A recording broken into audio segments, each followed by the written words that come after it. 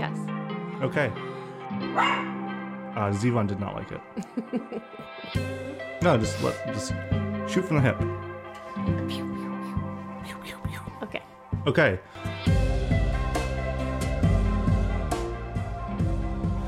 Hello, and welcome back to Famous Last Words, a filmmaking, film reviewing, film appreciating, occasional filmmaking insider tips and tricks podcast, filmed here in lovely east side of Detroit.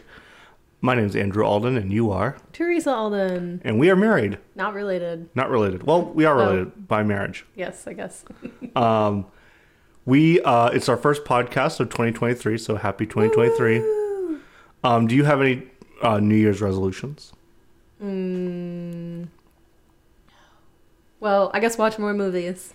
That's a good one. That's a good one. I think that's mine too. I'm gonna steal it. Nice.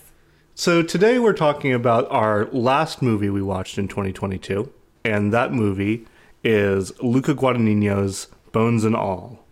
And the log line for this movie is: love blossoms between a young woman on the margins of society, played by Taylor Russell, and a disenfranchised drifter, played by Timothée Chalamet, as they embark on a 3,000-mile odyssey through the back roads of America in the 1980s.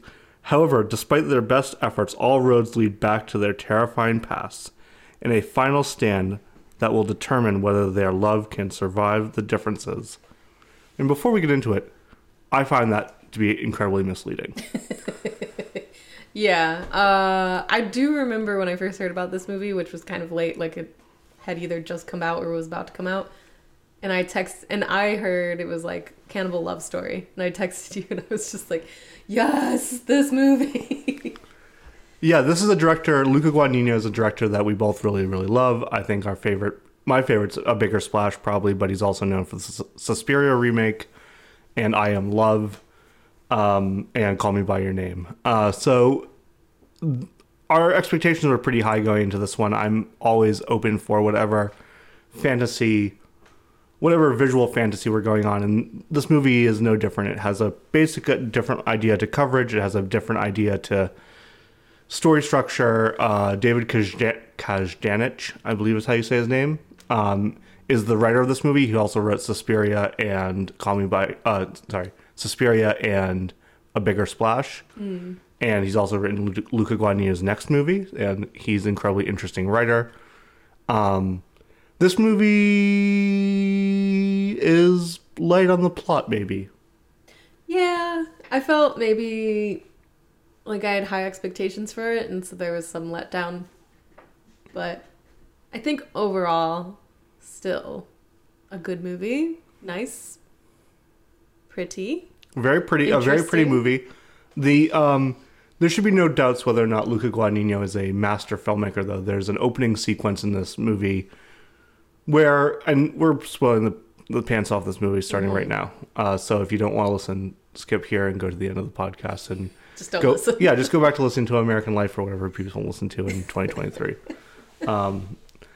So in the beginning of the movie, there's a sequence where it kind of plays as like a romantic sequence where Taylor Russell's character, Marin, is kind of the new girl in school, and she maybe is kind of seducing this other lady, and she gets invited. She sneaks out of her house, and she goes to this party, and they're like painting their nails, and it's very 1980s, and then she bites off the lady's finger. Yeah, the beginning of this movie has a distinct John Hughes Pretty in Pink vibe, and it's very effective in the sense that it kind of makes you forget that this is a story about cannibalism, because like leading up to it, even when the dad says like, no, you can't have sleepovers, or she basically says, no, my dad wouldn't let me, you kind of like don't make the connection that the reason why she can't is because she is a cannibal and can't control it. You just think like, oh, overbearing father, single father. Mm-hmm.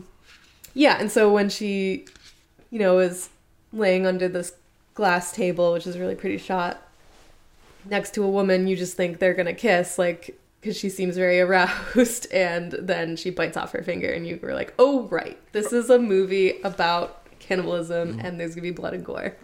Yeah, and it is pretty bloody and pretty gory. The movie also features Mark Reliance on in a supporting role as maybe the bad guy.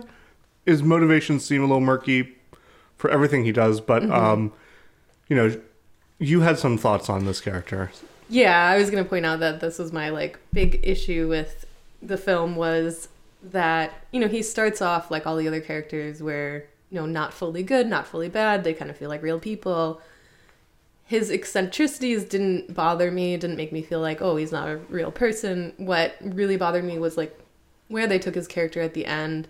They really decided to like villainize him, and it just felt like a huge switch from the beginning because, you know, at the end he basically stalks her and then tries to rape her, and it's all very gruesome and uncomfortable and terrible, and it just it screamed young adult novel, which is what this is based off of. And that really disappointed me because I thought like the translation from book to screen and in the hands of the director and the writer, that maybe like a lot of that YA stuff would be stripped out, but right, because this isn't for this movie is definitely not for, you know, teenagers, young teenagers. It's not really. Yeah, and I feel like they don't try to publicize that it's from, you know, based on the novel. Like that's not the main marketing plug, so that means they weren't prioritizing that. They were trying, it probably is different from the book. I haven't read the book, but I was a little bit disappointed in like how black and white the ending was. Yeah, I guess this movie was at least a little bit based off of, or they were cognizant of it when they were writing the script of Badlands, the Terrence Malick movie, and I can see that. I guess, you know, I think something I really didn't like about this movie is I actually thought Timothée Chalamet was not that great. Like I felt like, you know, his character is supposed to seem kind of, I don't know, ambiguous, aloof, and I don't know, it just didn't do it for me. It seemed also that like almost all of his dialogue must have been like done in post. It was so mumbly. It's so mumbly, and then it was like very clear, but like, you know, I don't know. I just had a problem. Like I didn't feel any sort of connection to his character. The characterization didn't do much for me. Overall, like he has some nice moments, but overall, like I just kind of felt like this could have been done differently. Maybe there wasn't a lot on the page. It's a very moody piece, which is also something I really liked about the movie, which is that like the movie feels like a young filmmaker. Like Luca Guadagnino feels like in this movie that he's doing things that like are against the rules, or it seems like there's a feeling of like, I will try anything, like I'll, you know, anything to get the scene done, try doing things differently, trying to like break norms, break glass ceilings. Like there's a scene when we are introduced to Timothée Chalamet's character as a eater, that they like do this like step jump thing towards where he's coming from to kind of like get inside her head, which I thought was really interesting. Oh yeah, I remember that now. That was very cool. I mean, it's like a really basic technique. It's just literally picking up, either punching in the footage in post or picking up the camera, putting it down, and just like stepping it forward. I mean, something that anyone with any, you don't even need sound to do that kind of effect. I did not care for the music though. I thought the music like could have helped a lot of things. It felt like it just didn't. It was, and it's, you know, it's Atticus Ross and Trent Reznor. It's not like, you know, they are masters. I was surprised to hear it was them. I was like, really? Because I didn't like it that much either. And this is their second cannibal-y movie. They did The Book of Eli with, or at least Atticus Ross did, The Book of Eli with Denzel Washington. And actually that's a cannibal movie that made an interesting point that I thought was maybe going to, I think it's in The Book of Eli, maybe it's in The Road. I'm not sure which one of those cannibal-esque movies it's in. But there is a toxin, I think, I don't know if this is real, but it's in one of those movies that there's a toxin in humans that if you eat too many humans, you start to kind of go crazy. That like you're eating, you know, you're not meant to break down human protein. I like that better than what they did with this one. They felt like this, it was a parallel of like vampires. Like you have to feed the hunger. Right. Yeah, I was not crazy about that idea either. Michael Stuhlbarg has a really interesting cameo appearance as like another eater who's like just gross and dirty. And it's also, what's his name? Oh, he directed George Washington. is in that scene too, in the Halloween movie, the new Halloween movies. But yeah, they have a scene stealing scene of the movie where he's talking about what Bones and All is. It's David Gordon Green. Yes. I just remembered. I did not look it up. I was trying to look it up. Right. But he has a scene stealing thing where he does the same thing he does in Call Me by Your Name. He kind of describes the emotional core of the movie, which is like eating people is like, like eventually you're trying to get to, eating the entire person, bones and all. And David Gordon Green's character, who has very, very few lines, I think he has like 2 lines maybe, is just a regular person who wants, like, he is a serial killer. Yeah. Yeah. So that scene was great. Yeah, that's a good scene. There's lots of hinted at greater world in this that never really gets tapped into, I think. And that's, I think, really frustrated me about the ending was, like, you could have gone to a different place, a more subtle place maybe, something related to the core of the movie, the bones and all, and it just did not deliver on that concept at all.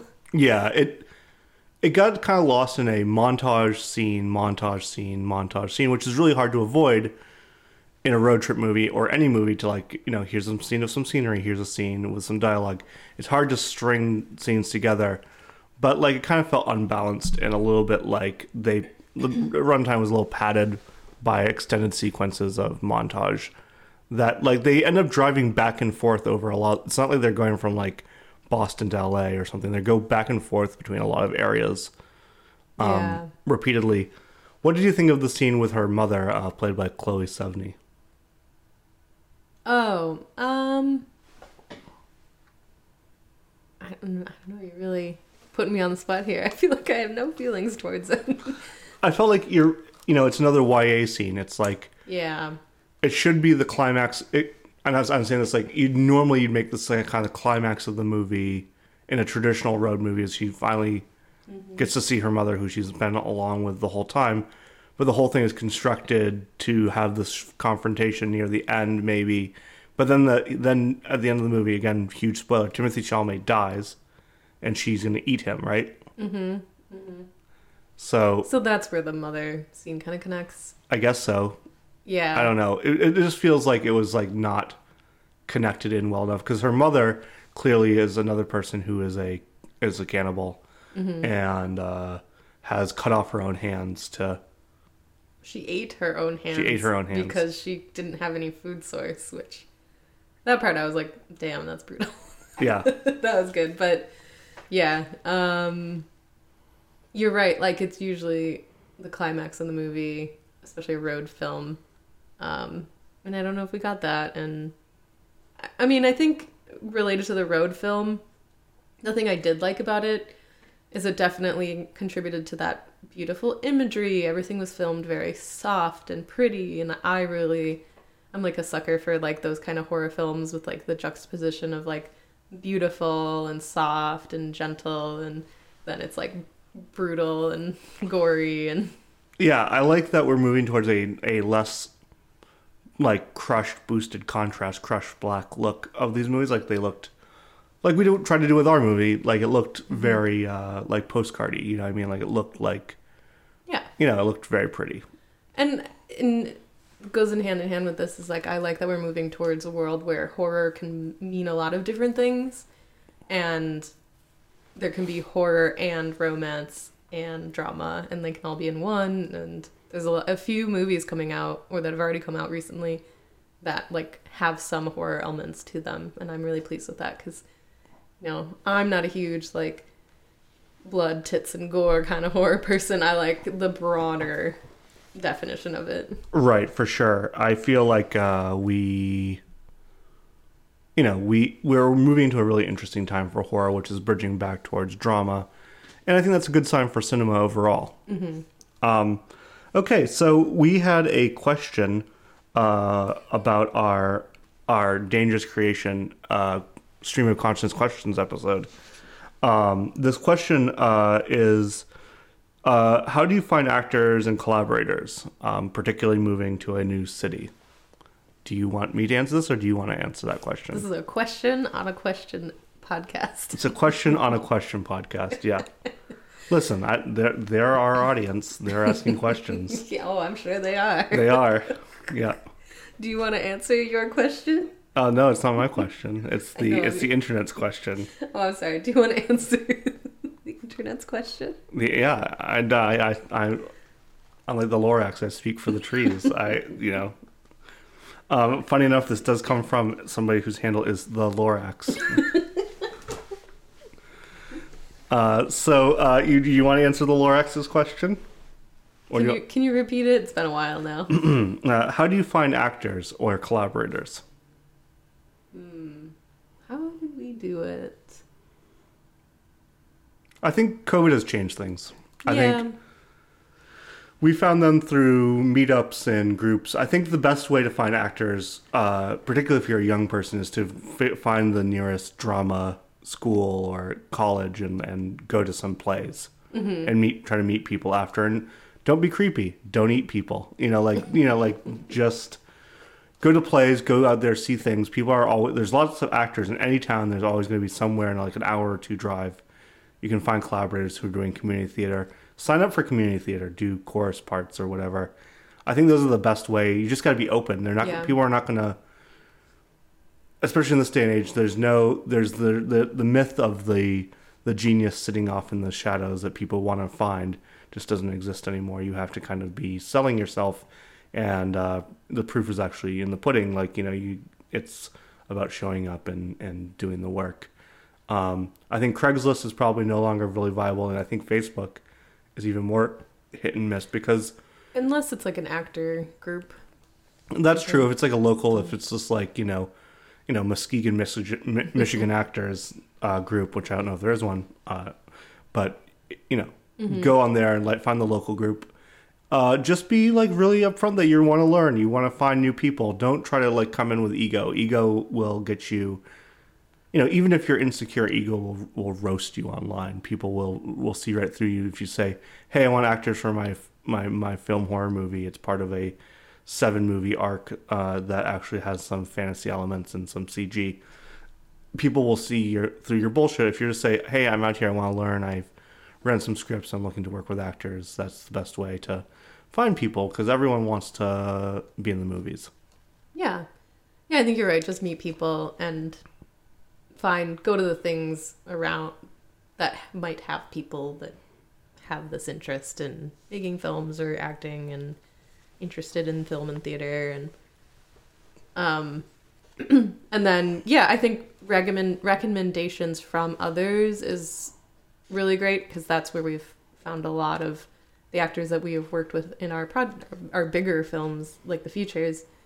Usually it's someone recommended by another actor, but a friend of a friend, or a friend of a friend, or so meeting people and then those people can help also recommend people is always really great. And use your youth. Use that you have lots of energy. Sign up to do a 24-hour film. Some places they assign you a team when you get there. Be like, I'd love to get coffees on a 24-hour film and meet people. You got to start in at the ground floor sometimes. Mm-hmm. So we got to get out of here. Thanks so much for talking with me, Teresa. Thank you. We are going to talk about another food-based movie soon. It's our next podcast, in fact. It might have something to do with a menu of food, not just a single human dish. I'm Andrew Alden. I'm Teresa Alden. Bye-bye. Bye.